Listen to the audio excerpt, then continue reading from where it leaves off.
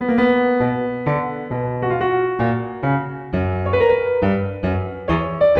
we be afraid of death? What about being maimed? And how did the ancient philosophies of Epicurus and Lucretius fit in with modern religion? Hello, this is Anya Leonard, founder and director of Classical Wisdom. You are listening to Classical Wisdom Speaks, a podcast dedicated to bringing ancient wisdom to modern minds. Today I'm speaking with an old friend, Ian Blaustein, lecturer in the philosophy department at Tufts University in Massachusetts, about Epicurean and hedonistic philosophy and whether or not it can help us with our fear of death. But before we begin, a quick thank you to our Classical Wisdom Society members who make this podcast possible. If you'd like to become a society member and help support the classics, please go to classicalwisdom.com and click Start Here. Now, on to Epicurus and Lucretius. Maybe we can start off. Can you give just a brief outline to our listeners of what exactly was Epicurus and Lucretius's arguments, so why we should not be afraid of death? Yeah, so Epicurus famously in his, he wrote much, was the founder of this whole school, Epicureanism, well named, but has only a couple of written texts that have survived. One of those texts is the Letter to Menoeceus. It's about 3 pages long, and it does several things, but it mostly is Epicurus explaining to Menoeceus why we shouldn't fear our own deaths. And he has a couple of sort of like very simple central arguments that he builds off of. The first one, it's just so simple. When you are there, death is not. When death is there, you are not. So death is relevant neither to the living nor the dead. Mm-hmm. So death is not something that's going to happen to you. Like, you'll cease, you'll die, you won't be around anymore, but once you have, you won't exist anymore. So you'll never have to experience being dead. So death is nothing to be afraid of. So that sort of, the conclusion that we sort of come out of that argument with the thought that the reason that you shouldn't fear it is because you'll never have to experience it. And this sort of leads into one of his other sort of like central famous arguments. When I teach Epicurus to my classes, this is the argument that I always like have to put on the board and we have to talk it through. And this is like what I want them to drill into. So it's really simple. All good and bad depends on sense experience. Death is the privation of sense experience. So there's no bad in death. Nor any good. Nor any good. No good nor bad. He sometimes says something like, this means that death is nothing to us. But most centrally, there's no bad in death. And then the next step, very simple, very straightforward. It's foolish to be afraid of something that's not going to be bad for you. Mm-hmm. So it's foolish to be afraid of death. Mm-hmm.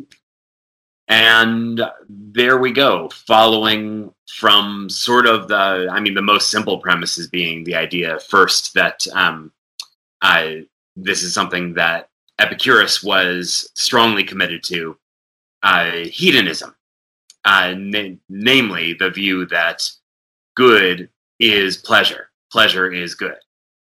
And that's the thing he's referring to by saying something like, all good and bad depends on sense experience. The only way something counts as good for you is if it's something that you can experience as such. Yeah. So maybe not with the anticipation of how you're going to feel tomorrow. Right. So, I mean, that's a bad experience, right? Like, anticipatory fear is a form of experience, and it's a bad one. And so that's a way in which, so long as we are afraid of death, we are filling our lives with a certain kind of bad experience that there's no good in.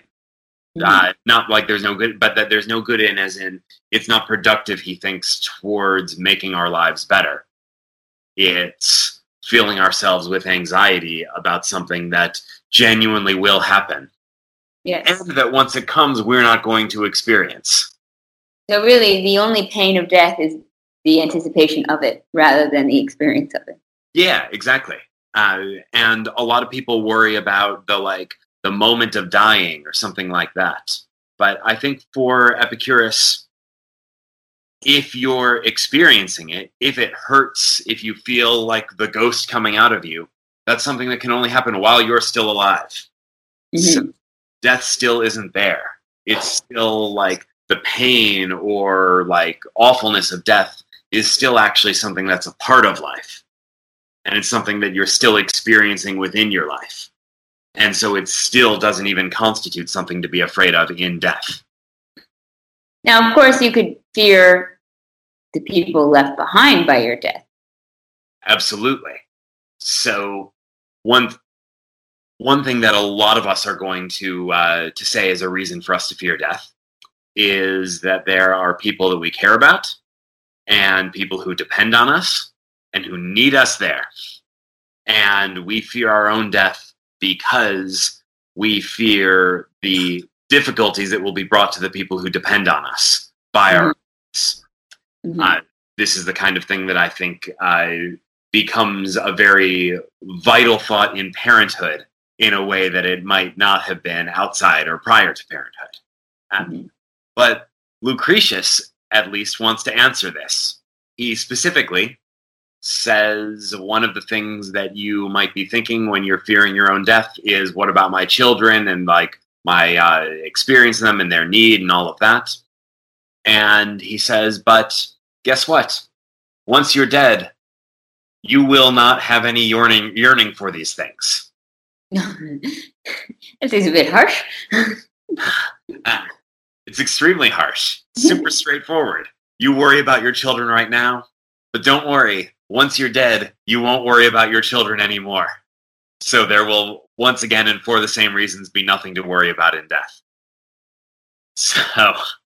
But would you say that if you had that fear that your children would be in trouble if you died, that then you might plan accordingly in very helpful manners, buy life insurance or put away a savings plan, or if the fear of death and the fear of the family left behind in death actually prompts you to do better moral actions. That fear is actually a good thing then. Well, and not just better moral actions, but the whole, all right, on Lucretian and Epicurean grounds, it looks like it would have to be unreasonable to put money into a life insurance policy. Yeah. Since, by definition, that's something you're giving up right now for a future that you will not experience. You will not get the payout on your life insurance policy. Somebody else will. Yeah. So it looks but would like... that not give you pleasure knowing that your family in advance would be taken care of? Like that pleasure would counteract the anxiety? So this is, and presumably this is, not just presumably, this is part of the good of a lot of our insurances. Like they like to sell insurance by using the phrase peace of mind. Mm-hmm. So part of what they're selling is the relief of anxiety. And so this is fair. It also points to something that both Epicurus and Lucretius take for granted that most of us, I don't think, should take for granted. That is that all of our desires and all of our fears are centered on our own experiences. Mm-hmm. That what we desire are experiences for ourselves, and that what we fear are experiences for ourselves.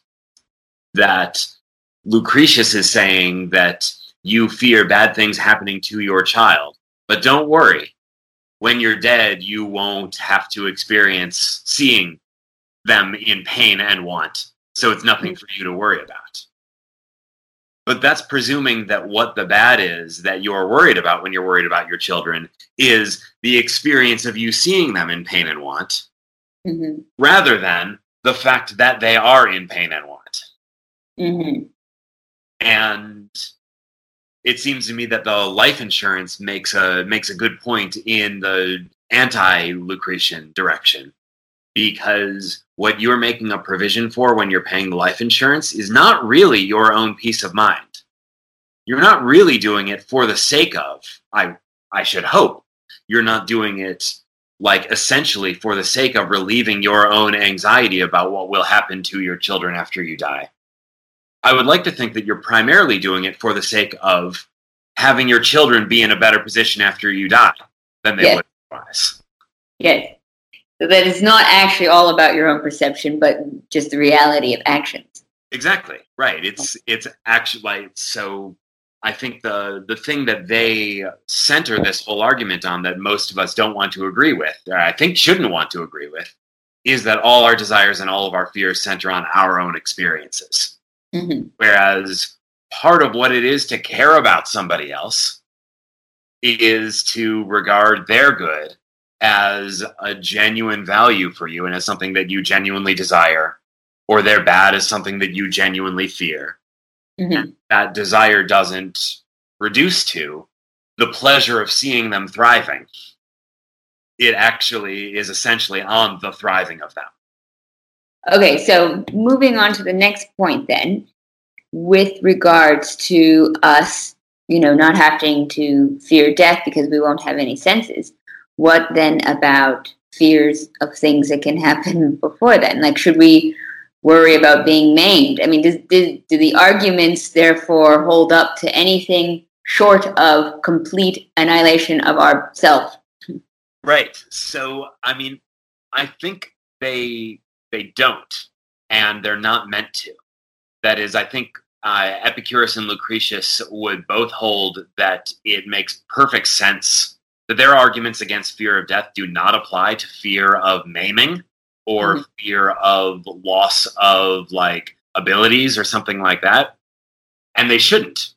That is, they think those things are genuinely fearful. And it's perfectly reasonable to fear your own future pain or your own future loss of abilities. Because you're going to experience those things. If you fear, I like maiming as our example. If you fear being maimed, like you're thinking, like what you're picturing when you're picturing being maimed is like going through this like terrible pain, like, and then losing the loss of your legs and not being able to live your life in the same way you've been living it before. Those are the things that I picture when I'm thinking of this kind of fear. And Epicurus and Lucretius are both going to say what you're imagining are bad sense experiences. Mm-hmm. And they're in a bad sense experience on this hedonistic view. There is genuine bad in those things, and it therefore makes sense to fear them.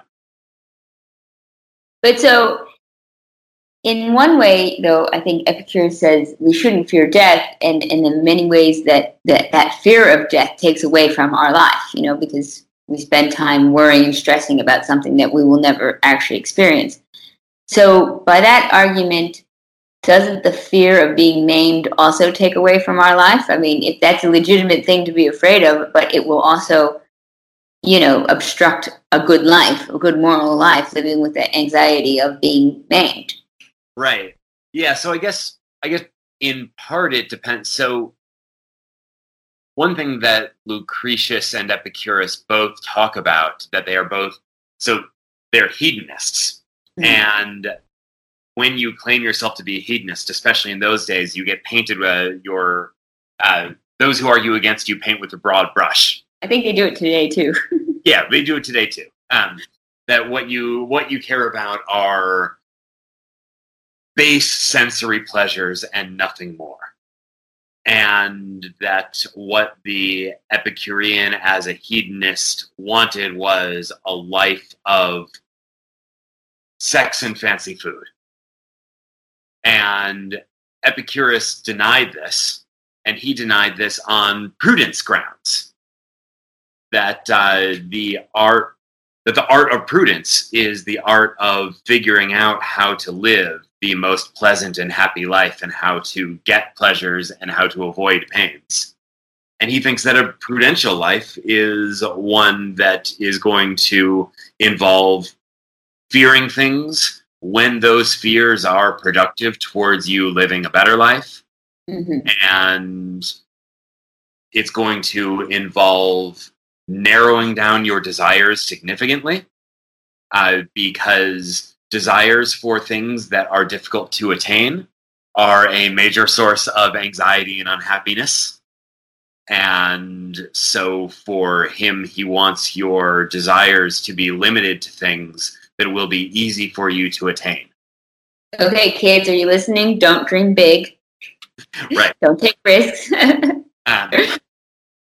That's right. That's the key, right? Right. Well, because, you only live once. You only live once, so stay in your village.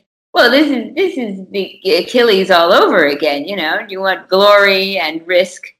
Get your name up among the gods, but you'll probably die or live in a village, forever. And of course, the Iliad, that's what Achilles chooses. But then when we see him again in the Odyssey, in the Nekia, he's in remorse of his decision. He wished he'd grown old on a little village. Right. Perfect. Yeah. So no, and that I'd forgotten about the appearance in the Odyssey, because that feeds right into the point I was about to make in response to the Achilles example. Achilles wants glory.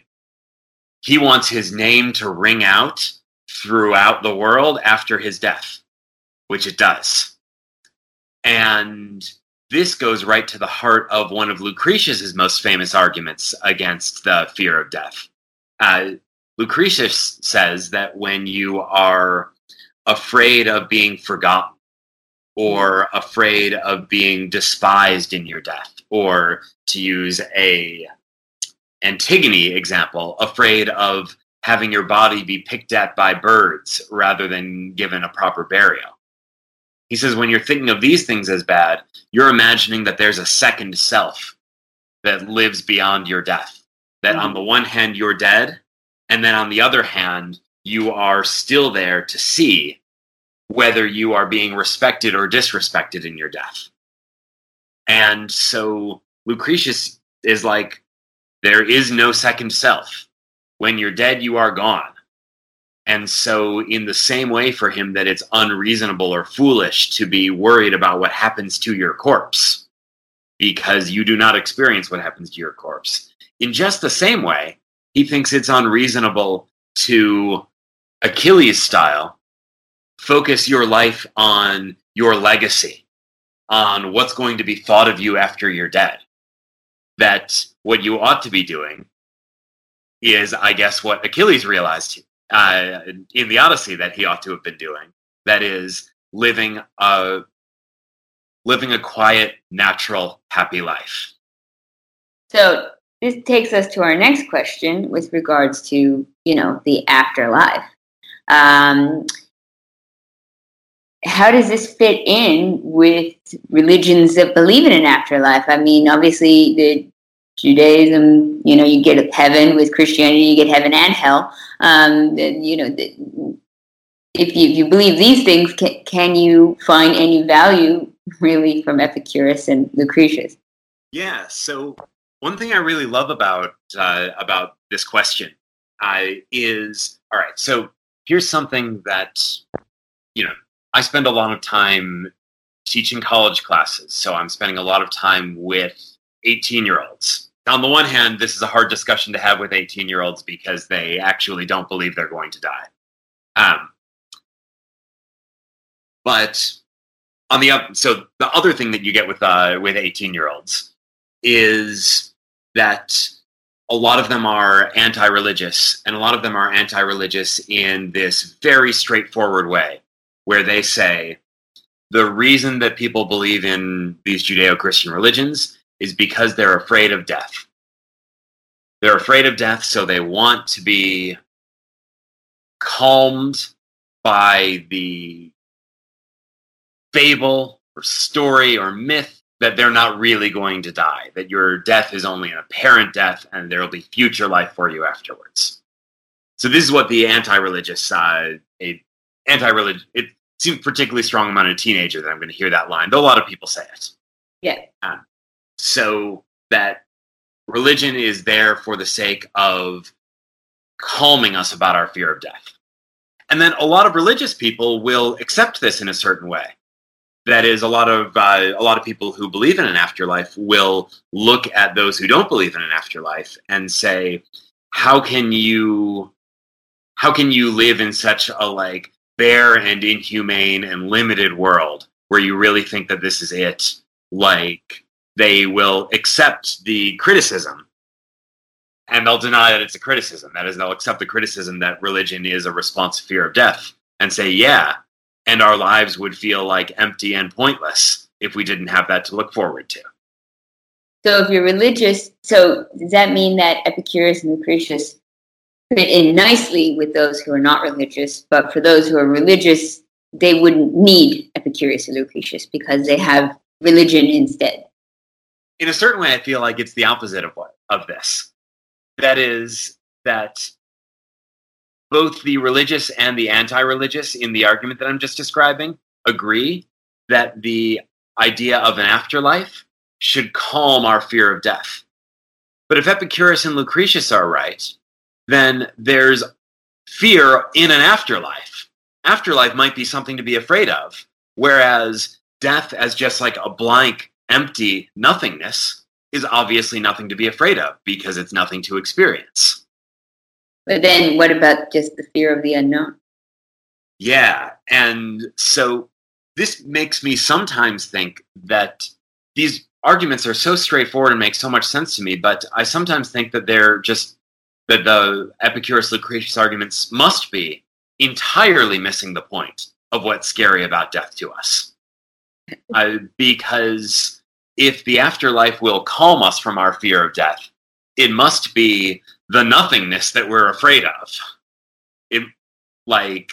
It must be the idea that there will be nothing after we die that is the fearful thing, rather than the idea of what is it going to be like after we die that is the fearful thing.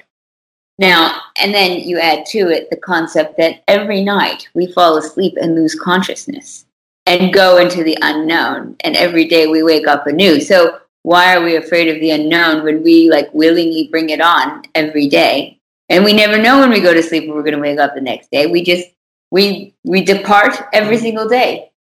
That's perfect, because that's exactly what Lucretius says to respond to this kind of argument. To this kind of argument, he says, you're afraid of nothingness, you're afraid of non-experience.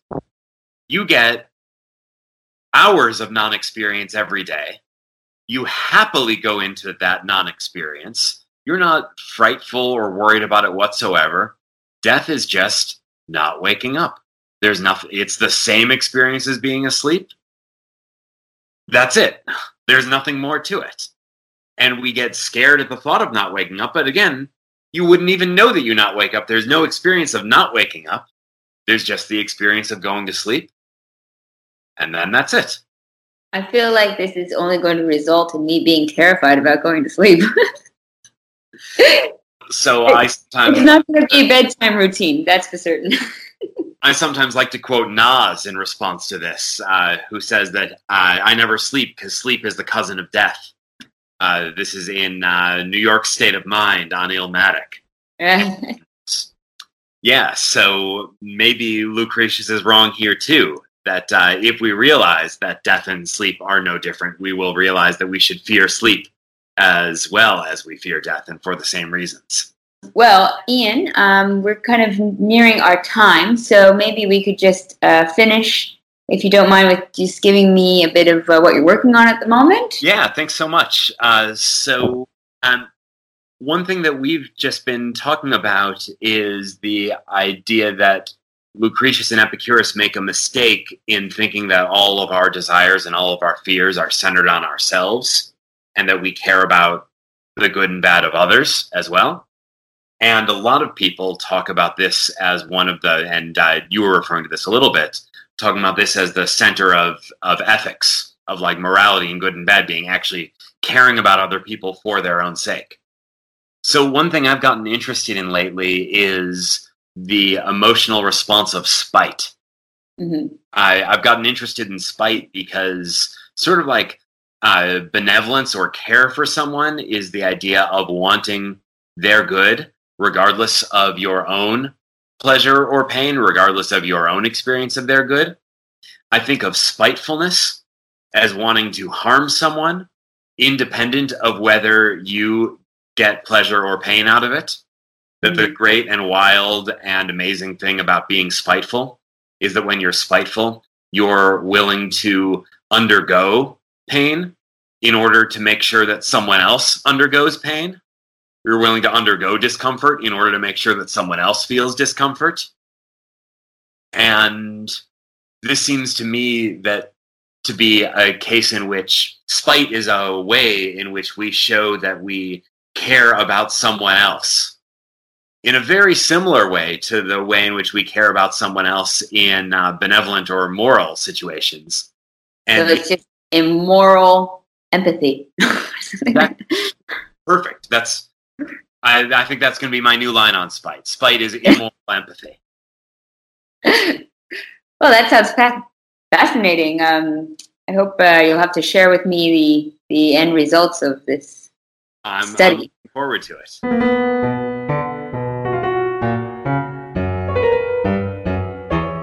Thank you for listening to Classical Wisdom Speaks, a podcast dedicated to bringing ancient wisdom to modern minds. Classical Wisdom Society members can listen to the entire podcast with Ian Blaustein at classicalwisdom.com.